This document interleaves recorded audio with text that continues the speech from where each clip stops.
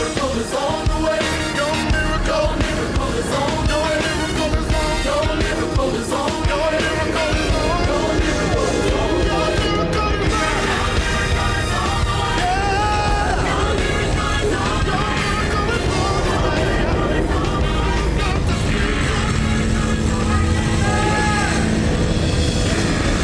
You're welcome, Neil.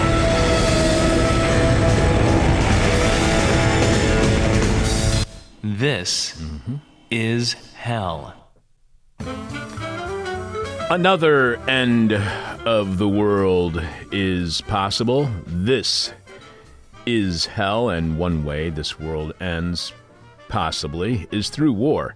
On August 2nd, 1990, the U.S. and Iraq went to war in what was known as the Gulf War, which lasted until March 4th, 1991, 30 years and 1 week ago today. The Gulf War ended, but the war did not end for the people of Iraq, as they then became targeted by a 12-year economic war of sanctions against Iraq. Sanctions that were arguably far more brutal than the militarized Gulf War, killing at minimum an estimated 500,000 Iraqi children. Then, only 12 years and a couple of weeks later, the U.S. war on Iraq, its invasion and occupation of the country began anew, which makes it all seem like one long 30-year war by the U.S. on Iraq that seemingly is still not quite yet over. We'll discuss the 30-year legacy of U.S. and Allies' war on Iraq in a few, when we will be welcoming back past guest award-winning international peace activist Kathy Kelly, who wrote the progressive article, Remembering the First Gulf War Amid the Ongoing Horror. It's important to find ways to atone for war crimes, including reparations. Kathy has worked for nearly half a century to end military and economic wars. At times, her activism has led her to war zones and prisons, as we will be discussing with Kathy in a few.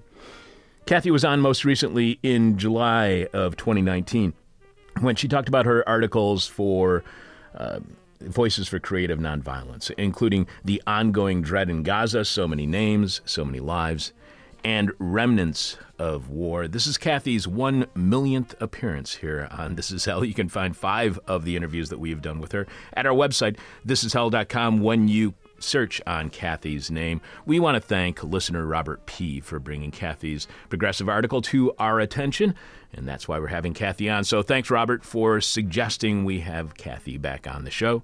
Also, on today's show, we'll have the rest of your answers to this week's Question from Hell. We'll tell you what's happening on our Patreon podcast tomorrow, Friday at 10 a.m. Chicago time at patreon.com/thisishell. Podcast shortly after at the same place. And we'll be telling you what's happening on This Is Hell next week. We just booked somebody for Monday for some breaking news that took place over the last couple of days. Producing is Alex Jerry. Alex, this is the first time we've been seeing each other this week. How has your week gone so far? I see. Pretty good week, huh? Nah, it's been a rough week. I experienced my first pang of being angered at something that my kid learned at school. So I know teachers are usually sympathetic characters on Left Media. We got to do something about what they're teaching kids these days. They're teaching my kid about leprechauns. Is it wrong to have a problem with that? It's a cryptid.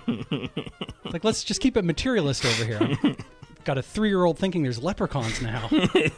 I'm legit kind of a little bit mad about it. I'm not going to say anything, but... So you do not allow Lucky Charms in your home?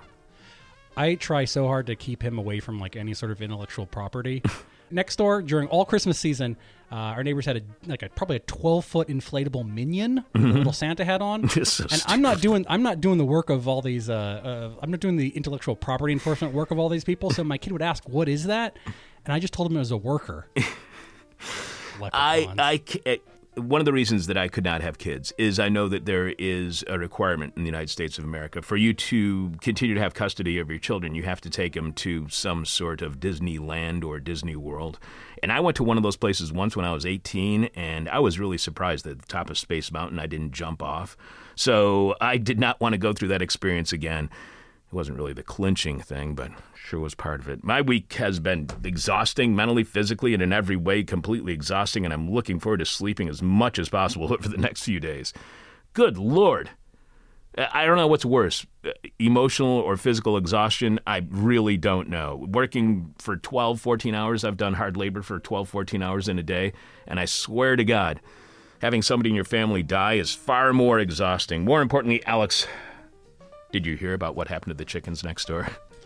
No, I know that apartment building is cleared out and there's no chickens. Is it bad news? Let me tell you what the owner of Carrie's Lounge downstairs, Pete Valavanis, he saw the woman who owns the chickens, and he said to her, "Hey, what happened to the chickens?" And Alex, you got to look at me. She said, she drew her finger across her throat and made a slicing noise.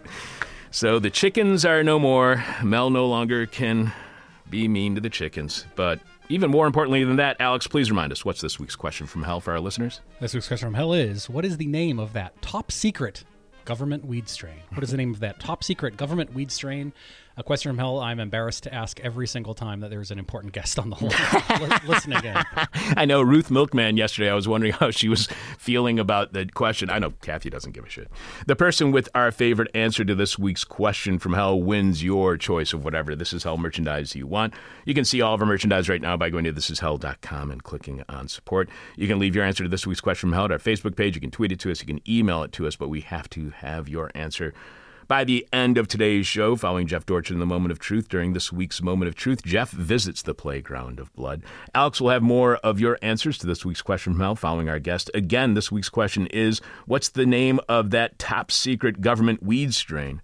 Your eyewitness to grief, This Is Hell. We got a message via Facebook from listener No Whack Wolf, who writes, "Good day. Can we get Keith Harmon Snow on air for his perspective on this mess in Rwanda and Congo? Thank you, and keep up the great work." Nowak includes a link to Keith Harmon Snow's Al Jazeera article. Hutu rebels accuse DRC Rwanda after Italian ambassador killed. Luca Antanasio died of his wounds after a World Food Program convoy came under fire near the eastern city of Goma. The lead reports Rwandan Hutu rebels denied allegations they were behind the killing of the Italian ambassador to the Democratic Republic of the Congo, and instead accused the armies of the DRC and Rwanda of responsibility. So thanks, Nowak. We'll look into Keith's writing because we do want to have more coverage of issues and events in Africa, as those are regularly ignored in the media, and this is not the media. This is hell. Brett also dropped us a quick note saying, "I keep hearing y'all call for workers, even remote ones. I'm remote. I can do stuff." So if you are a person, which is a criteria for the position here on our show, and you are remote like Brett or local, we are looking for people to help out on the show, not only on air, but behind the scenes. If you are interested in becoming part of the crew here at thisishell.com, email me at chuck@thisishell.com or email Alex at alex@thisishell.com. We'll tell you exactly the kind of work we need done. So thanks for asking, Brett. Remember, you too can email us, message us via Facebook or Twitter with your thoughts and suggestions on the show. And if you do, we'll likely read them on air. And if we have your guest suggestion on the show, we'll personally thank you on the show for your suggestion, like we are doing for Robert P. today for bringing Kathy's newest article, The Progressive, to our attention. Coming up, Iraq 30 years after the end of the Gulf War. We'll also have Jeff Dorchin in the Moment of Truth during this week's moment. Again, Jeff visits the playground of blood. Alex will have more of your answers to this week's question from hell again, which is, what's the name of that top secret government weed strain? Person with our favorite answer gets whatever piece of This Is Hell merchandise they want. Leave your answer at our Facebook page, tweet it to us, email it to us, but we have to have it by the end of today's show. Live from the Nightmare of Want, this is hell. It's been 30 years and 1 week since the end of the Gulf War.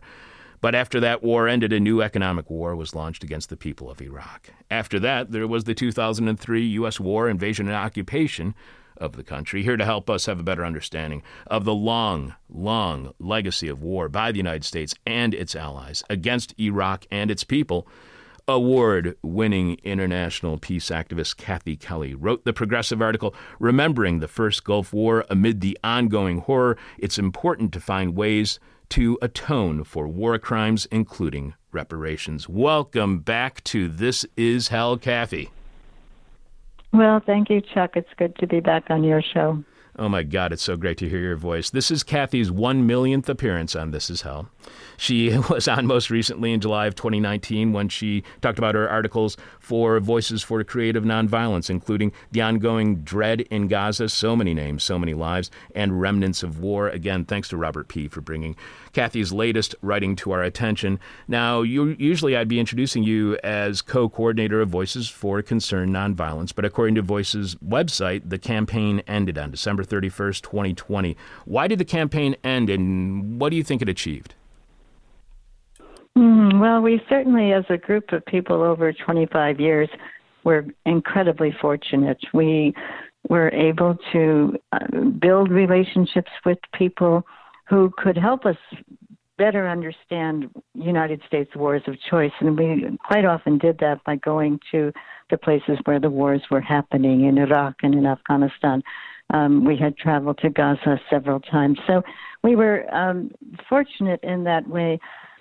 You know, now in a time of climate catastrophe, I think, the question of international travel really becomes a bigger question. And we also, in a time of COVID, weren't traveling. And so we thought, well, perhaps this is the time to bring that particular campaign to a close, but no one that I know who's been active with it is at all saying we're not going to remain active. There's so much to do right now to try to bring an end to the continued war-making and just vile production of weaponry and sale of weaponry around the world. You referred to America's wars as wars of choice, yet the United States constantly, whenever we do go to war, whenever the United States does go to war, they always try to frame it as it was a position that was forced upon us, that we had no choice, that it was the last resort. Why do you believe that these are wars of choice instead of wars being due to having no choice? Well, one quip that a friend of mine who is actually now in prison for protesting nuclear weapons, Carmen Trada, has said is that formerly people may have manufactured weapons to wage wars, but in our world, the United States goes to war in order to sell weapons. And I think that in terms of wars of choice, the United States has continued to practice a colonial attitude that says we can take over your resources. If you do not subordinate your country to serve our national interests, we will crush you. And the United States can then say, if you don't believe us, look at Iraq. And there's always a cloak of moral righteousness. And in the case of Iraq, certainly Iraq should not have invaded Kuwait. So, countries aren't allowed to just go in and take over other countries. But the hypocrisy of the United States, which had just this was back in 1990 that Iraq invaded Kuwait. The United States had previously invaded Panama, invaded Grenada, and I think it was really only because of just consistent grassroots popular resistance that the United States didn't invade several other countries and try to take them over in Central and South America.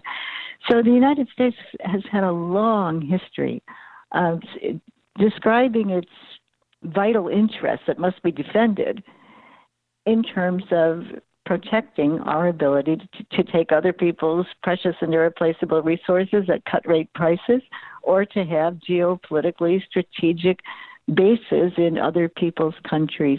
There's been an enormous insistence on control and fulfilling that through wars of choice. And you quote President George H.W. Bush at the time saying that the United States doesn't allow larger countries to swallow up smaller countries, referring Iraq to Kuwait. So why does the United States, why do you think the United States and its government wants people to believe that the United States is the little guy, is not the big guy, is the little guy who is helping out the little guy? What's the point of having that framing that the United States is not the big bad country that swallows up other countries, but the one who helps out the little guy? Well, I think there's thin support for wars. and in a way, the United States has said, well, we're going to kick that Vietnam syndrome. After the Vietnam War, there was extremely thin support for the United States going into another aggressive war wherein there would be thousands of people coming back in body bags, and people would see on the nightly news these gruesome attacks against Vietnamese children with napalm. So I think the United States military wanted to promote the idea of, it's certainly an oxymoron, but humanitarian wars, the responsibility to protect, the idea that somehow other dictators are so cruel and so abusive and irrational and must be stopped.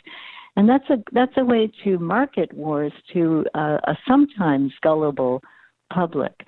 But when people are informed, when the media isn't suppressing real documents and real events that are taking place, I think there's far less readiness to support wars, although it certainly is true increasingly that our major industries require wars in order to continue to manufacture weapons.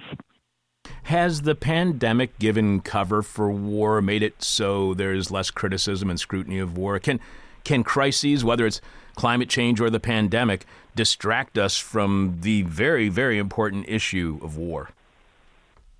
Well, if we take a look at the worst humanitarian crisis constantly unfolding in the world today, then we must look at Yemen. And the United Nations is saying there could be 2.5 million Yemeni children suffering from severe acute malnourishment. Children, if they do survive, never really recover from that hideous kind of malnourishment that affects their growth, their development, their brain power. The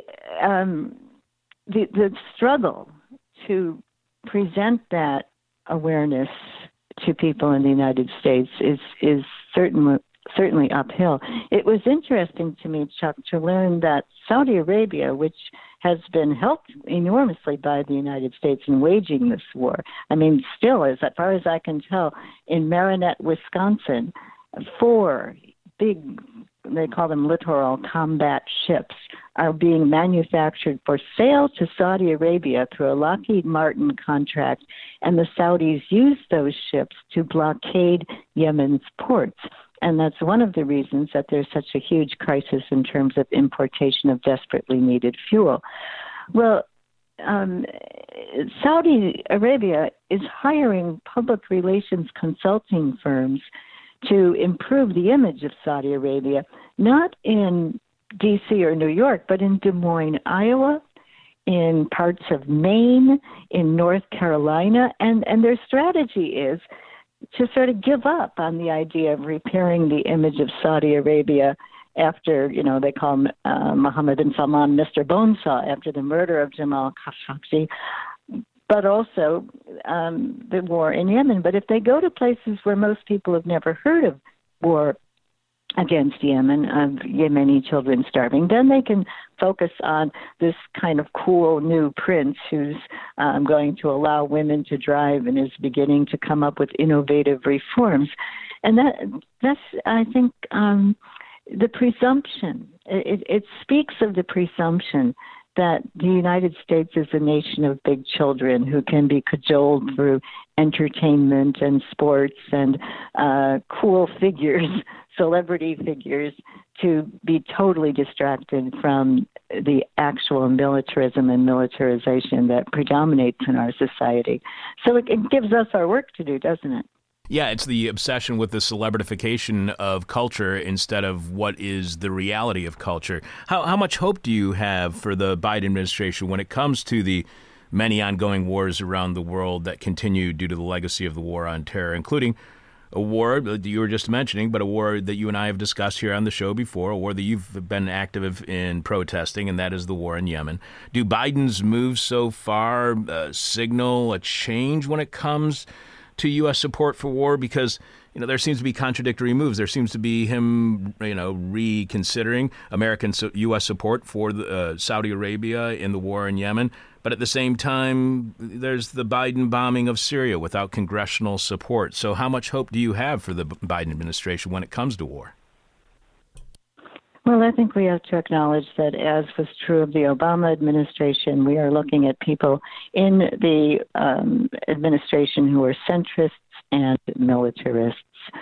Prior to the election of Joe Biden, David Calhoun, who is the CEO of Boeing, headquartered in Chicago, said to shareholders, as far as our defense, Boeing's defense system and sales, he said, I don't think we have to worry no matter who is in the White House.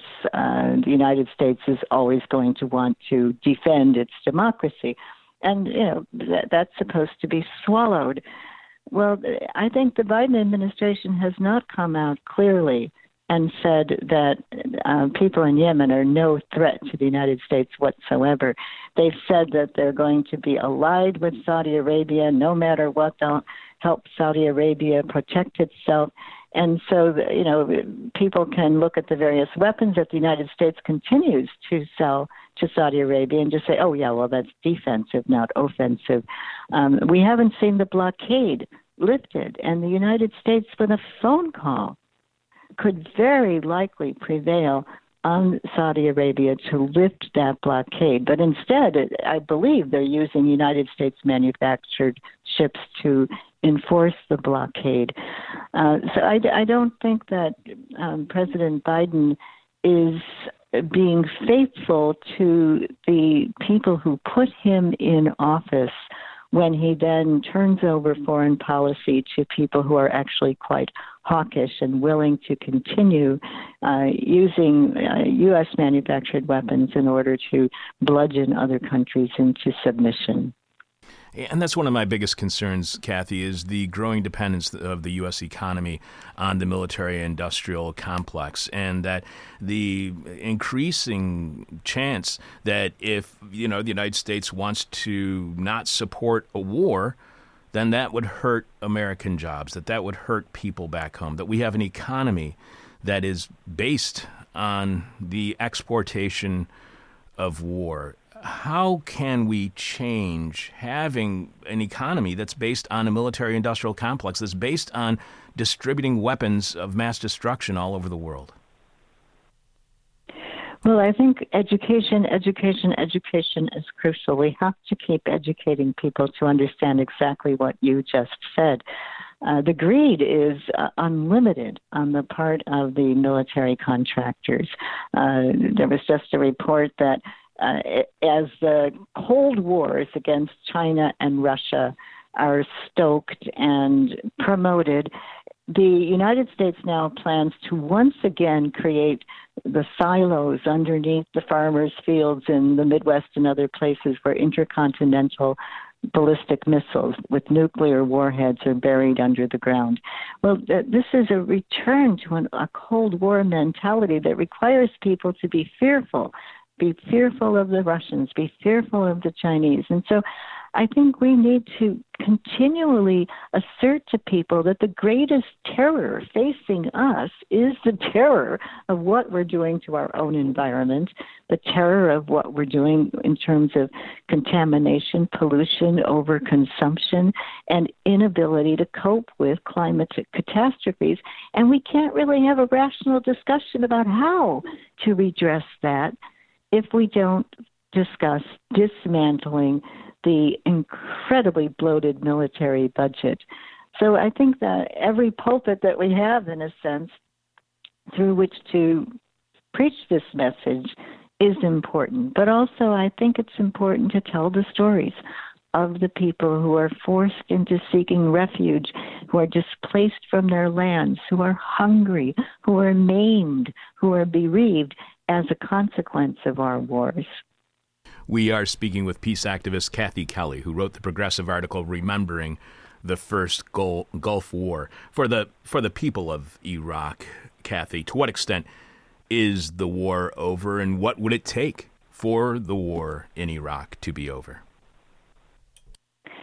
Well, war isn't over when it's over is something that is a truism about wars. Ann Jones had entitled a book that way, writing about Afghanistan. The number of people who fled from Iraq included many of the people who were top-notch in terms of healthcare delivery and investigation of how to distribute needed goods. And there were people who left Iraq who, constituted more or less a brain drain. The distribution of ordnance all across that country is still plaguing the country. The reality that United States troops still refuse to leave, even though they've been requested to leave. The trauma that's been sustained by people who were kidnapped, people who were tortured, people who lost loved ones in the vicious shock and awe bombing and in the 1991 war. It's been a legacy of destruction and cruelty, and very, very difficult for countries to survive that kind of history. But this doesn't mean that a new generation couldn't develop within Iraq with a determination to rebuild and to overcome some of the differences that have been exacerbated through the incredible violence and war making. But one important thing is to stop allowing weapons to go into Iraq. I think the Pope, apparently reflecting Pope Francis following his trip to Iraq, said he has a question: who brings the weapons into these situations? And I think the United States has been responsible for saturating Iraq with weaponry, and that certainly ought to stop. And you write that prior to the March 5th to March 8th visit by Pope Francis to Iraq, security concerns were high, and I won't begin to second-guess the itinerary that has been developed, but knowing of his eloquent and authentic plea to end wars and stop the pernicious weapons trade, I wish that Francis could kneel and kiss the ground at the Amariya shelter in Baghdad there on February 13th, 1991, during the Gulf War. 2,000-pound U.S. laser-guided missiles killed 400 civilians, mostly women and children. Another 200 were severely wounded. I wish President Joe Biden could meet the Pope there and ask him to hear his confession. How did you feel about the Pope's visit last weekend? Do you think that he bridged any divide? After all, he did have a historic meeting with Iraq's most revered Shia cleric, Grand Ayatollah Ali al-Sistani. So do you think that this is a step towards peace? Is just another piece of symbolism we'll forget in the future? Well, I want to keep my eyes and ears open to see what reflections emerge following this visit. When the world's attention was on the Pope, I didn't hear a strong sense of remorse for what the invading and occupying countries have done to Iraq. I believe that the creation of ISIS directly stemmed from the viciousness of the United States war making against Iraq and all the years of economic sanctions in between the Desert Storm and the shock and awe bombing. Will Pope Francis eventually speak more about the effect of warfare against Iraq? I'm not sure, but I do know that we all have a responsibility to raise our voices as best we can. And certainly the call in the past on the part of Pope Francis for mercy is something that ought to be voiced in every pulpit across Catholicism around the world. And I think often instead there's a sort of an acceptance that really the main religion in a place like the United States is militarism, and the traditional religions are kind of a smokescreen for that militarism that actually dominates so much in our society and our culture.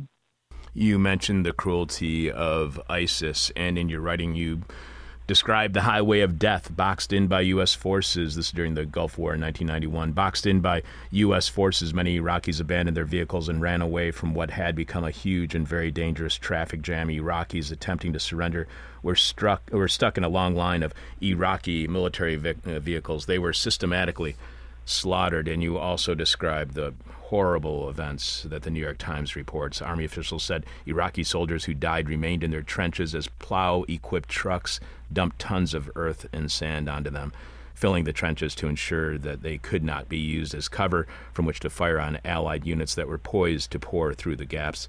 3 days later, viewing photos of gruesome carnage caused by the ground and air attacks, President George H.W. Bush called for a cessation of hostilities on February 27, 1991. An official ceasefire was signed on March 4th. Did the U.S. cruelty, did those two actions, which I'm no expert, but they sound like they're verging on war crimes, do you think that cruelty and brutality by the United States made Iraqis more cruel and susceptible to joining organizations like ISIS? Well, the cruelty never let up. I mean, recall that hundreds of thousands of children died of starvation in Iraqi hospitals during the period of economic sanctions when Iraqis were isolated, cut off, constantly punished for a dictator's actions, and they couldn't control Saddam Hussein. He was cruel and he was ruthless, but people had no possibility of rising up. Recall that following the United States invasion and occupation in 2003, sprawling prison camps were set up. I happened to visit one of them, the Buqa compound in the south of Iraq, and I can tell you it's about the worst place I ever experienced in my life. And people that were imprisoned there were held without charge. They were held under despicable conditions. And Ali Baghdadi was imprisoned there and also in Abu Ghraib. And he was the person who then recruited people to form ISIS. So, yes, of course, what else could we expect when there's a consistent imposition of humiliation and violence and cruelty and abuse on a group of people who meant the U.S. no harm? What would we expect but that there would be twisted and cruel understandings of what's necessary to survive and to gain power? ISIS was always a terrifying reality, but we must not kid ourselves about how terrifying United States aerial attacks and imprisonment and torture have been to the people that we have so brutally bludgeoned and punished. So prior to the war with Iraq in 2003, the world witnessed the largest ever global protests that were against the upcoming war. The largest protests ever could not stop the 2003 war. So in Scientific American, there is reports of a new study that shows where Black Lives Matter protests took place in the United States over the summer, police violence actually decreased. The argument is protest works if the largest worldwide protest ever could not stop the Iraq War. What impact do you think protests can and do have when it comes to war? Well, I think we should linger over that largest protest ever because it came closer than ever before to stopping a war before it started. And how did those protesters learn about conditions in Iraq? How did they learn enough to be indignant? Certainly not because the mainstream media was putting forth analysis and reporting on actual events happening in Iraq for people that were just barely surviving the economic sanctions. You were reporting it, Chuck, and a handful of alternative media. But the way that people became educated enough to get out there and protest was through a remarkable grassroots movement, and much of it was furthered by people who went over to Iraq in delegation after delegation. I myself helped organize 70 delegations of people to go over to Iraq and upon return hit the ground running, educating people. And also in the 80s, there was a very resilient and strong resistance movement resisting United States interventions in Central America. So people had developed that ability to stop United States interventions. Now, this wasn't sufficient. That's true.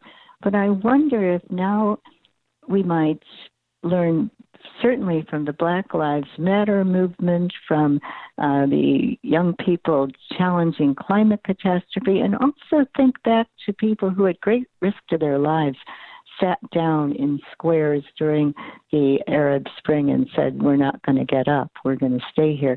What if all those people protesting the United States going to war in 2003 had occupied spaces and refused to get up and said, this is more important even than the job that I'm due at tomorrow morning?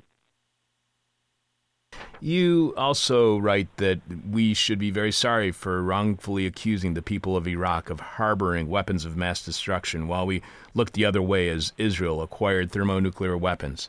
So, Kathy, how do you feel about President George W. Bush, who in 2003 lied us into the Iraq War, now having a 60% approval rating among Democrats? What does it say to you about even Democrats when they will apparently forget that President Bush lied us into a war? Well, that is extremely distressing. I think, again, when we look at centrists and militarists, we have to expect that they're going to want to protect and defend their right to make profits and to sell products that should never exist in the first place. There's no defensible reason for all this weaponry to exist. And yet I think people see George Bush as somebody who should be respected because he inhabited the Oval Office, and there's an eclipse, if you will, of the history of what happened to Iraq during his tenure and that of President Clinton and that of George H.B. Bush. And yesterday when we were mentioning that you would be on the show, I kind of flippantly said that the United States was lied into not only the war on Iraq by President George W. Bush in 2003, but that we were also lied into war with Iraq by President George H.W. Bush in the first Gulf War, which we were. He gave misleading statements about Iraqi tanks on the Saudi border. Kathy, that just led me to a bigger question. Are we misled, if not outright lied to, when it comes to every war? Well, the idea that the United States is waging wars of necessity is, I believe, a lie. It's never necessary to go to war. There are always ways to pursue diplomacy, to try to have just and fair relationships with other countries, and to stop presuming that we have an automatic right to take other people's resources at cut-rate prices. So surely, yeah, we've been lied into wars that have been marketed by people who believe, look, this is good for profit, this is good for our businesses, and it's good for us to be able to maintain bases all around the world. But you've also said that I want to be in touch with the people caught in a war at home, the war against the poor. Is all war on the poor? Well, I think the people who are most vulnerable to conscription, to being targeted, and to paying prices and then being called collateral damage. Certainly, the people whose supplies will be cut off when there are economic wars waged are more likely to be the most vulnerable people in society, quite often the most impoverished. And when I think about a war against the poor in the United States, I'm, of course, thinking also of the mass incarceration, of the carceral state, of the ways in which people have been forced, I think, into reliance on the only industry in town sometimes, which is the drug trade, and then punished relentlessly and ruthlessly. So, when we look at the numbers of people imprisoned or in some fashion being affected by the prison industrial complex, I think it can be considered certainly a war against the poor. You write that if only people in the United States and the United Kingdom could take those words of "I'm sorry" to heart, undertaking to finally pressure their governments to echo these words and themselves say, "We're sorry. We're so very sorry." And we're not going to be touching on it that much today, but there are a couple stories that you tell within this article at The Progressive. One about what happened when you were encamped with your colleagues between the warring factions in the 1991 war, and then going to the hospital and seeing the victims, children, victims of the war in Iraq. And you talk about the story of saying that you're sorry to the mothers of these children. Now, Australia does have a National Sorry Day, also known as the National Day of Healing. It's observed every May 26th, recognizing the horrors of past policies that allowed for the, taking of Indigenous children from their families, known as the stolen generations. There are critics who argue that's merely symbolic and has no real impact. Do you think a National Sorry Day would do the U.S. any good? And more so, what impact do you think it would have on those who were the recipients of those apologies? Well, I think the acknowledgement that the United States has been wrongful could perhaps indicate that we're not going to green light that kind of invasion, bombing, torture, imprisonment of other people in other lands. And it could signal that the United States would be ready to try to work together with other countries to deal with the great problems that we truly face. Again, thinking about the climate catastrophe, I think it could be a beginning, but I see very little recognition within the elites that are running this country of the responsibility that the United States has for so much destruction and bloodshed all around the world. I do think a beginning point would be to say we're sorry. We're so very sorry for what we've done.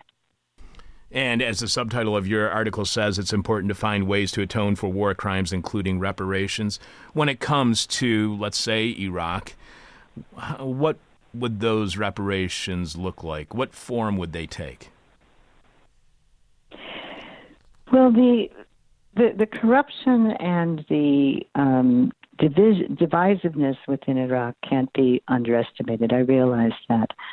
And you don't want to just flood a country with money, and you particularly ought never make the tasks of rebuilding linked to a country's military, ours or another country's.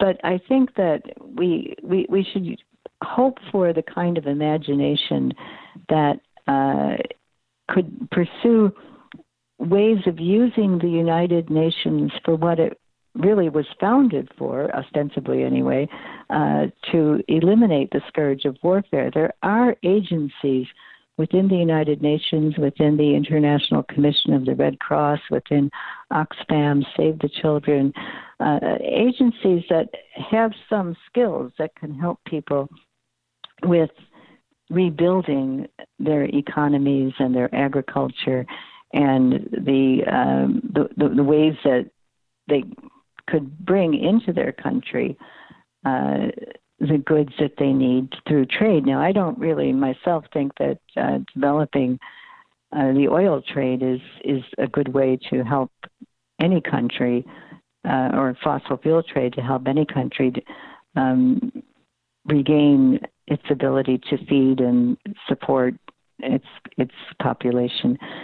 But certainly, if the United States were to give anything, even a fraction of the trillions that we've spent on the wars in Iraq and Afghanistan, into perhaps an escrow account to enable groups that have a track record that's stayed above the levels of corruption to begin to do humanitarian relief work and help with rebuilding, I think that would be a fair gesture toward reparations. We have been speaking with award-winning international peace activist Kathy Kelly, who wrote the progressive article, Remembering the First Gulf War. Kathy was on most recently on our show in July of 2019 when she talked to us about her articles for Voices for Creative Nonviolence, including the ongoing dread in Gaza, So Many Names, So Many Lives, and Remnants of War. Again, we want to thank Robert P., the listener who pointed us toward Kathy's article, and we really appreciate you giving us that tip. Robert, thank you very much. Kathy, one last question for you, and as you know, the final question is the question from hell. The question we hate to ask, you might hate to answer, our audience is going to hate your response. We got an amazing email yesterday from a listener, Courtney, who is getting ready to attend college, and she asked, what is some valuable advice for young people trying to live compassionate lives under capitalism? Adding, I do not want to be complicit or active in bringing harm to others. I'm terrified of seeing the oppressor in the mirror. You've been quoted saying one of the most important spiritual directors in my life has been the Internal Revenue Service. Finding ways to live without owning property, relying on savings, or growing attached to a job, becoming a war tax refuser was one of the simplest decisions I've ever made. Can anyone avoid being complicit when it comes to supporting the military-industrial complex and wars like that in Iraq, which included the economic war of sanctions? Can any of us be completely free of any complicity when we live in the United States? No, we can't. I mean, we've lived relatively well compared to people who have been pushed off their land, who've watched their children starve, who've been bombed and maimed. We can never say that we don't have any complicity. Can we find actions commensurate to the crimes that have been committed? I don't think we can find actions commensurate to those crimes. But this doesn't absolve us of responsibility to keep trying, to keep collaborating, and to keep finding courage to overcome our fears. And where do we find that courage? I think we catch courage from one another. And to the young, earnest person who wrote to you, to Courtney, I would say a great place to start is looking for the place nearest to her where people are sharing food, sharing resources. Maybe it's a soup kitchen, maybe it's a shelter, maybe it's a house of hospitality. But get to know, as kindred spirits, people involved in that kind of effort, and a lot of other questions will be easier to address. And now you know why Kathy Kelly is my favorite guest to ever be on this show. Kathy, I cannot thank you enough. You've been such a major influence, not only just on this show, but on my life. You have given me at least some sort of moral compass. It's not that I can really maintain that moral compass, but you have really been a huge influence in my life, and I cannot thank you enough. I love you, lady, and I'm going to be speaking with you far sooner than just a couple of years. All right. Thanks, Chuck. It's always so great to hear your voice, and you've been on my mind and in my heart during this difficult time. All right. I love you, lady. I'll talk to you soon. Bye. Keeping it real deep in debt since 1996. This is hell, and if you want to help us climb out of that debt, you can subscribe to tomorrow's Patreon podcast at patreon.com/thisishell. Become a subscriber to This Is Hell on Patreon at patreon.com/thisishell and get exclusive access to our weekly Patreon podcast, which streams live every Friday at 10 a.m. Chicago time. Podcast shortly after at the same place. Because of our conversation yesterday with labor sociologist Ruth Milkman on her book Immigrant Labor and the New Precariat, on the 15th anniversary of the massive March for Immigrant Rights here in Chicago that sparked a nationwide 3-week campaign of protests, culminating in La Gran Marcha in Los Angeles, which attracted a crowd of more than 1 million protesters. Tomorrow on Patreon, we are sharing our interview with Alheli Herrera, youth organizer at the Illinois Commission for Immigrant and Refugee Rights. An interview from 1 week after those protests here in Chicago to tell us what happened and why. So we're going back to 2006 and the protests that gave immigrants the DREAM Act. Meanwhile, there's a whole bunch we did not get to with our guests this week, despite interviews lasting 40 minutes or more. And there's a lot I got out of doing the pre-interview research that we never even touched on during our conversations with this week's guests. Whether it was Miriam Kaba talking about abolitionism, or Ruth Milkman discussing immigration, or Kathy talking war today, or Courtney's letters seeking advice on how she can avoid being complicit in our system of brutal cruelty and violence and poverty. There was plenty more we could have talked about, and there's a lot more to all their writing than what we discussed, and I'll be sharing what else I got out of this week's guests and this week's show on tomorrow's Patreon podcast. But you can only go back 15 years to the historic pro-immigration marches that changed immigration forever, and what we didn't get to about this week's guest writing and work by becoming a subscriber on Patreon at patreon.com/thisishell and tuning in live tomorrow morning at 10 a.m. Chicago time, or listening to the podcast posted shortly after the live stream. Thanks to our newest subscribers on Patreon. Thanks to Jeff, Wes, Chris, Jackson, Robot Man, Trish, and Erica. In a few minutes, Jeff Dorchin will be delivering a moment of truth. During this week's moment, Jeff visits the playground of blood, and I understand that there is a disgusting swing set in the playground of blood. I'm your bitter, blind, broke, gap-toothed radio show podcast live streaming host, Chuck Mertz. Producing this week's show today's show. I gotta get this week's out of here. Producing today's show is Alex Jerry. Alex, please remind our listeners, what is this week's question from hell, and do you have some responses? Yeah, we got a bunch. Question from hell. What is the name of that top secret government weed strain? What is the name of that top secret government weed strain? Tynan S says shock and awe. Dan K says deep throat. Gorilla G says crack. What is the name of that top secret government weed strain? Austin RM says it's called the Chuck and Jerry's Special. That is disturbing. That's disturbing. It's Jerry's as in Alex last name. Mark AC says Moonglow. Ooh, that sounds kind of nice. And Benjamin K says Anslinger 3000, which is very good. Yeah, I really like that one too. In fact, I don't know if I got that one in my favorites list. Who said that again? That was Benjamin K. And I got a bunch, handful after Jeffy too. James K, was that it? Benjamin K. Ben K. Anslinger 3000. Good reference. The other thing I was going to tell you, Alex, is Dan K.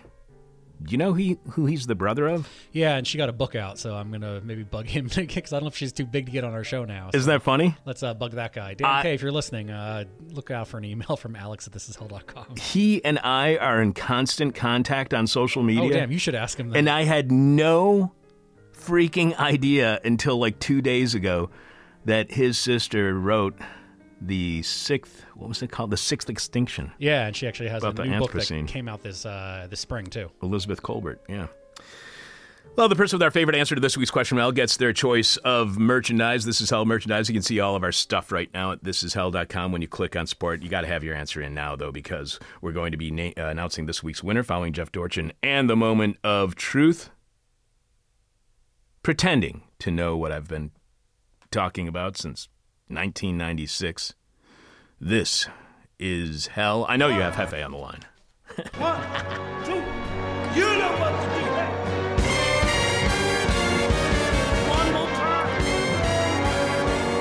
The moment of truth, the moment of truth, the moment of truth, the moment of truth, the moment of truth,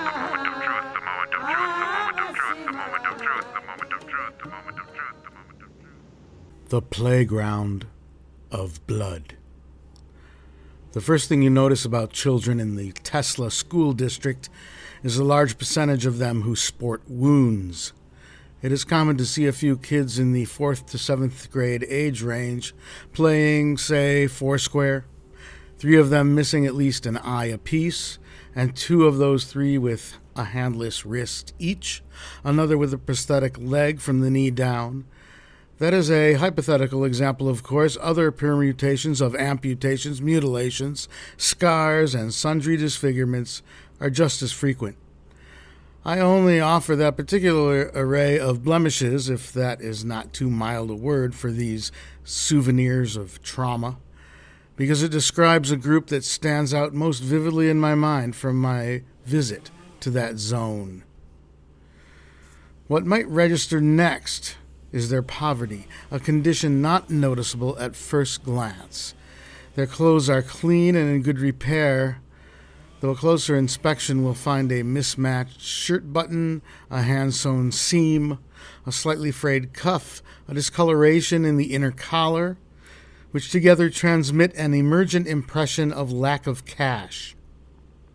The garments echo the bodies they clothe, hand-stitched repairs in the fabric, one collar stay or belt loop missing, but it's a facile comparison. The clothes are repaired by necessity, as are the children. But depreciation to the clothes comes from extending their use through successive generations, long after more well-to-do families would have rotated them out of their wardrobes. Depreciation to the children themselves arises from something else entirely.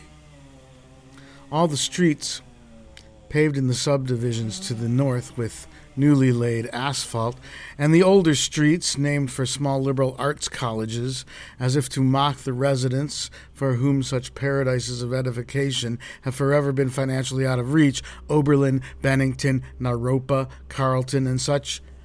In the neighborhoods to the south and east of the elementary school, streets of battered concrete much the worse for wear, all alike are free of trash.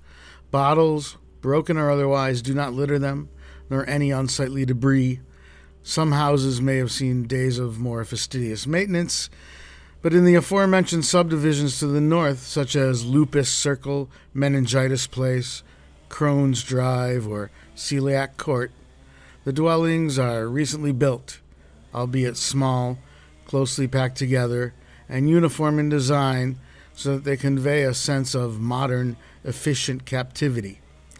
Those subdivisions, which one enters from the 6-lane Tupac Shakur Boulevard, are surrounded by a desolate field south of the thoroughfare, a stretch of crabgrass and weeds nibbled almost to their roots by feral goats, lending these residential loops and cul-de-sacs collectively the appearance of a forsaken outpost of urban development on a post-urban frontier. The field leads to the sand of a baseball diamond, which then gives way to a mangy rash of gravel. The rash, or infection, is the playground's ground cover and was once peopled with menacing steel play structures, which seemed to browse the sharp little stones the way the goats browse the scrub grass. Perhaps they were tall shadows of those goats. And then there is a patch of broken asphalt, and then the Gwen Stefani Elementary School building, resembling a small foundry with its towering smokestack of red brick. The children are not akin to one another because they share poverty, nor because they are physically wounded. The true common denominator is their presence on September 13th of last year on the Stefani Elementary School playground. It was during recess at 10:15 in the morning. The students were all outside on the gravel, chasing each other, or playing on the swings, gossiping, fighting, kissing, reading each other letters from pages of discarded pornographic magazines, jumping from one painted concrete sewer pipe to another, climbing up and sliding down the big and little slides, or swinging and clambering outside and within the big and little spaceship skeleton monkey bars. The sun was shining on and off, beaming at the earth between the mountainous clouds, floating continents, pale and soft as heaven, and one could really have believed there were angels lounging up there among the cottony billows. The air nipped with the brisk but as yet still tame first breath of autumn, promising in only a month or so to begin to chill and blow, and finally to gnaw in deep winter's insulting fashion. If there was an earthquake, seismometers registered nothing, but the children, to the last one, report a momentary violent trembling of the air, and then there was a blank in space and time, as if those two inseparable elements were taking a long inhale, filling their lungs, swelling in all directions. The children felt a squeezing pressure. Was it the release of that pressure that precipitated everything? Or was it Sarah Martin's fall off the top of the big slide, a 16-foot Brachiosaurus-looking silhouette whose laughably named safety bars grabbed or snagged or clamped her knitted scarf, which snapped her neck like a hangman's noose? We'll never know how the scarf was caught because she only hung there for a moment before the monster collapsed, the sheet metal chute parting from the more solid pipe steel of the ladder. Children fell, cracking their skulls, knees, elbows, and teeth on the rungs on the way down to the razor-sharp gravel, which broke skin on impact. Where the sheet metal had parted from the pipe tower, it was an enormous blade, and then it split in two all the way down, the long way, slicing arms and legs, ripping off ears, fingers, noses, partially castrating little Marvin Lurkel, even decapitating Bobby Morales. God rest her soul. The disaster was duplicated in miniature on the little slide. Boys and girls were thrown from the exterior of the big monkey bars or bounced and smacked horribly within the pipe steel cage until the pipes splintered, leaving spear points for children to get impaled on. Again, on the small monkey bars, an abbreviated twin tragedy played out.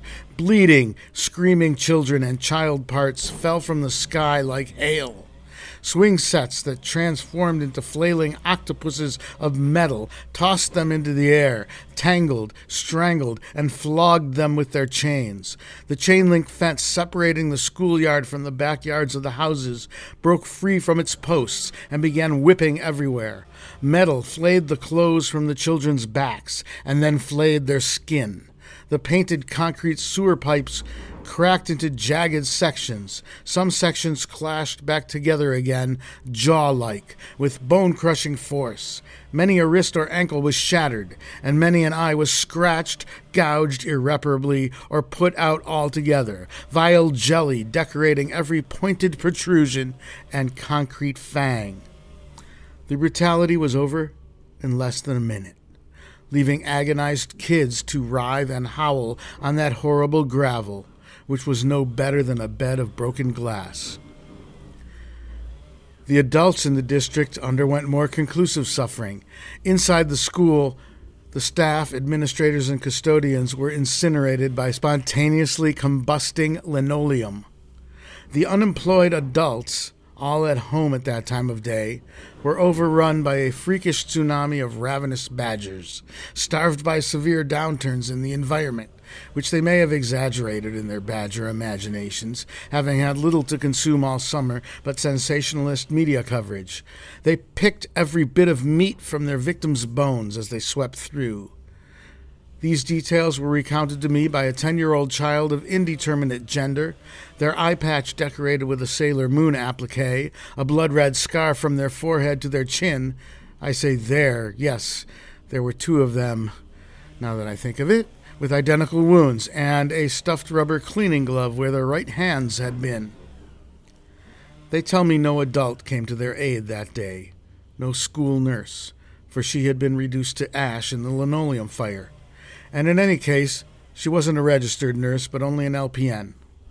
No EMT or police, no firefighter, no representative of the private concerns outside the community took up the burden of tending to the injured minors wailing and sobbing on the playground. They were abandoned, some to die in their blood, others to struggle to their homes, where they were greeted by the ghastly remains of their family members. A playground architect from out of state, sometime later, on a trip to a First Nations casino, discovered the schoolyard by serendipity and decided then and there to initiate a project to update it, with plans for safer play structures and rubberized ground cover, all fabricated from plastic to be recovered from the Pacific pollution gyre and recycled. But when they went to dismantle what was left of the old structures, the pipe steel proved more difficult than expected to remove. The footings had been sunk too deep into the earth for the architect or her assisting engineer to fathom, figuratively or literally. "They might as well go all the way through the earth's crust," a member of her team told her. They decided to cut the pipes down and grind them so they'd be flush with the cement of the footings, at which point they intended to cap them off with safety bumpers. But while they were making the initial cut, The metallic scream of friction abruptly choked with a raspy squelch when their circular saw blade broke off, embedded in the pipe, leaving a rather wicked-looking spur jutting up, which a hapless local child, passing too near, promptly fell on, putting out his remaining eye. And so the project was abandoned as hopeless, and the architect, perturbed, returned to her home state, where she lives now in hermetic seclusion in a windowless house deep in the woods. The children have still, nearly a year and a half later, received no outside aid. They have proven themselves remarkably resilient and capable, though, despite innumerable obstacles. Much to the chagrin of Lord of the Flies-loving Hobbesians, they've rebuilt a social structure around ethics of mutual respect and aid, rather than falling to the tribal exclusivity, selfishness, and murder we in the world of fully grown adults so readily devolve toward, which we might expect a community of children to attempt to replicate, if only as the path of least resistance. Agriculture has come to them naturally, it seems. A few who learned gardening from their elders have passed the knowledge on to their peers. They have redomesticated the goats and raised them along with chickens and rabbits they've accumulated as strays. And so they provide for themselves, even attending to their own educations, about which I was allowed to glean only a few details. But as a curriculum for youngsters of that range of ages, it impressed me as sensible enough.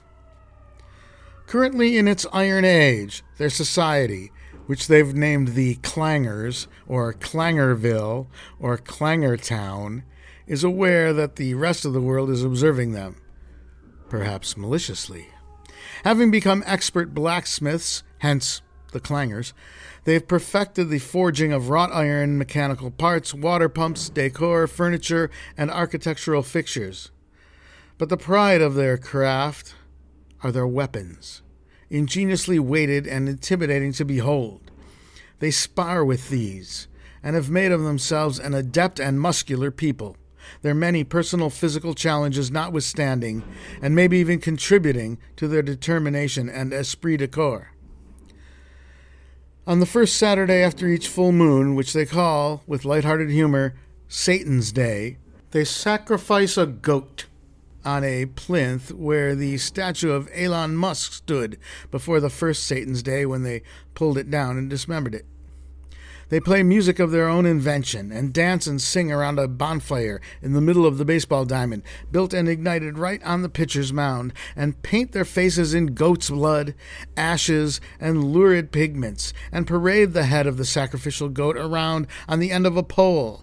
And whatever they do next, I couldn't tell you, because I'm ashamed to say that the intensity of their joy and the pride and triumph bursting from their hearts and throats reached such a fervent, electric pitch that I fled in terror to the safety of my car and drove away as fast as I could. This has been the moment of truth. Good day. Nice Lord of the Flies scenario there, my friend. That was very intense, and I was envisioning it as you read it. How are you doing, sir?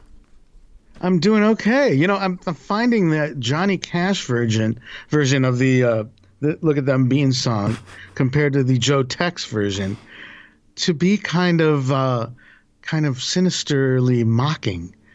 And it kind of frightens me now when Johnny gets all enthusiastic about looking at them beans. I'm waiting for Trent Reznor to reproduce that track of Johnny. Well, I can talk to his partner, what's his face, Atticus.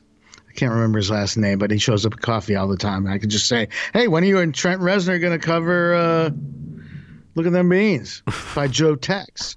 Not the Johnny Cash version. Make sure you are that specific when you were talking to Atticus. Oh, no question about it. Of course, that'll have to wait until the people all get their vaccines. Hey, by the way, a coworker of my girlfriend got her first vaccine, and I asked what was her pre-existing condition. She's a smoker. Oh, that's good, actually. Right. It makes sense because if you have lung damage, you're likely more susceptible to a pulmonary disease, right? So that totally makes sense. But at the same time, starting to think about picking up smoking. Although I Don't you qualify, already smoke? yeah, that's the other thing is I smoke. Can I be a smoker? I'm already a smoker. And the two other things I found out is I qualify under disability, although that I would feel really crappy about doing that because it's, for people who have a disability who need to be cared for. And Right, not sexy guys like you. exactly, who have sexy blindness like me. If you're a member of the media, so The media. that means You're a you. member of the media. Yep. Wait, am I a member of the media? Yes, you are, sir. Oh my God. Another thing to be ashamed about. All right, Jeffy. Until next week, Yeah? stay beautiful. Okay, you do. Live from land stolen from the Potawatomi people, this is Hell. I'm your bitter, blind, broke, gap-toothed radio show podcast, live streaming host Chuck Mertz. Producing today's show is Alex Jerry. Alex, do we have any more answers to this week's question from Hell? Here's the last of them via Twitter DM and SoundCloud comments, which I didn't know. Well. Okay, so the question from Hell is, what's the name of that top secret government weed? What's the name of that top secret government weed strain? Neil C says, potluck. You're on your own. Adam B says, all I can tell you is they don't sell it by the 8th. They insist on 3/5. That is spectacular, even though it's not a name for the weed. It doesn't really answer the question, but that's spectacular. J Wayne 24 says COVID 420. Brian P says quantitative easing. Noah OB says Green Giant New Deal X MK Ultra. Okay. Dana U says capitalists karma Kush. Hypocrite Reader sent a bunch of them. Got a lot to read, so I'll just read the best one that they sent was Kush did 9/11.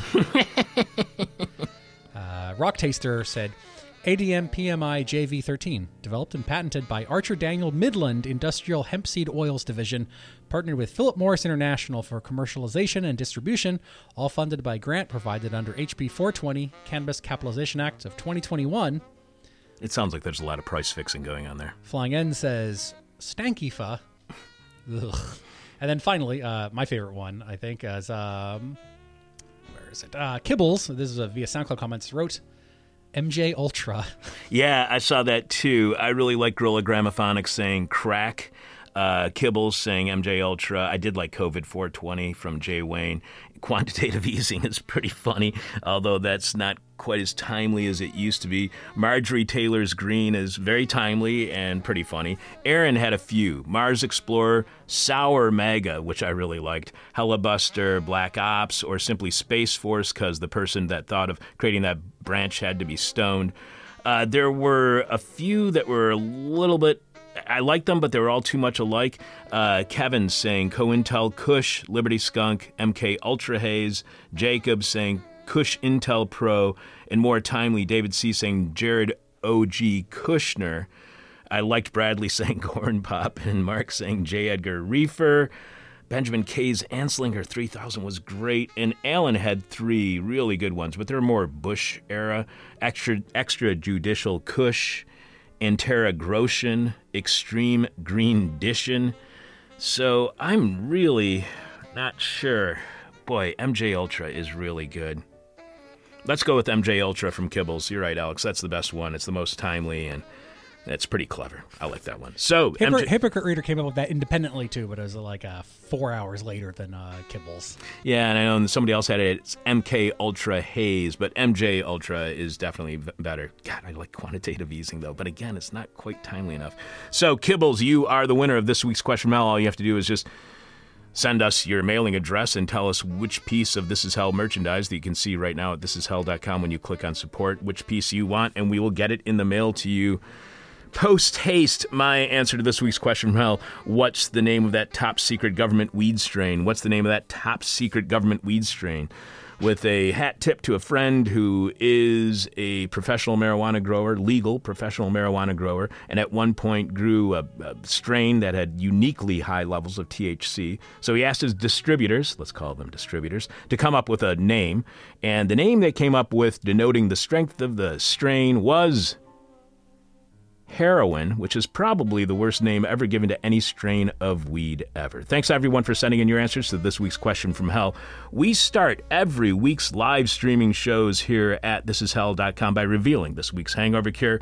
And this week's cure is salty lemonade or fresh lime soda, thanks to this week's guest, Mariame Kaba, author of We Do This Till We Free Us, Abolitionist Organizing and Transforming Justice. You can find out more about Mariame at her website, mariamekaba.com. Thanks to yesterday's guest, sociologist Ruth Milkman, author of Immigrant Labor and the New Precariat. You can find out more about Ruth at her website, ruthmilkman.info. And thanks to today's guest, peace activist Kathy Kelly, who wrote the progressive article Remembering the First Gulf War. Thank you so much, Kathy, for being back on our show. And you can find 4 or 5 of our past interviews with Kathy at our website right now, thisishell.com, when you search on Kelly. Talk to you tomorrow on Patreon when we will be playing our conversation with Aleli Herrera, youth organizer at the Illinois Commission for Immigrant and Refugee Rights, from 1 week after the historic march supporting immigration that took place here in Chicago back in 2006. And I'll be sharing not only what I got out of this week's guests, but what was never mentioned because we simply did not have time, like how I personally witnessed the negative blowback that those immigration actions and marches received from racist white supremacists in my family. But again, you can only hear that tomorrow on Patreon live at 10 a.m. Chicago time, or podcast at the same place shortly after. Also, one more time, thanks to our newest subscribers on Patreon, Jeff, Wes, Chris, Jackson, Robot Man, Trish, and Erica. There's only one way to get over all the problems that we've introduced to you on this week's set of shows. That's by sitting down in the lowest position, turning your palms towards the sky, focusing on that burning white dot in the middle of your forehead, and saying the simple words, everybody's stupid. My demon is on my butt. My demon talks to me in profanity like a sailor. And my demon tries to knock me down. And my demon tries to put me on a hell ride. Thank you for listening to This Is Hell. For more Interview Hell and to support the show, visit thisishell.com.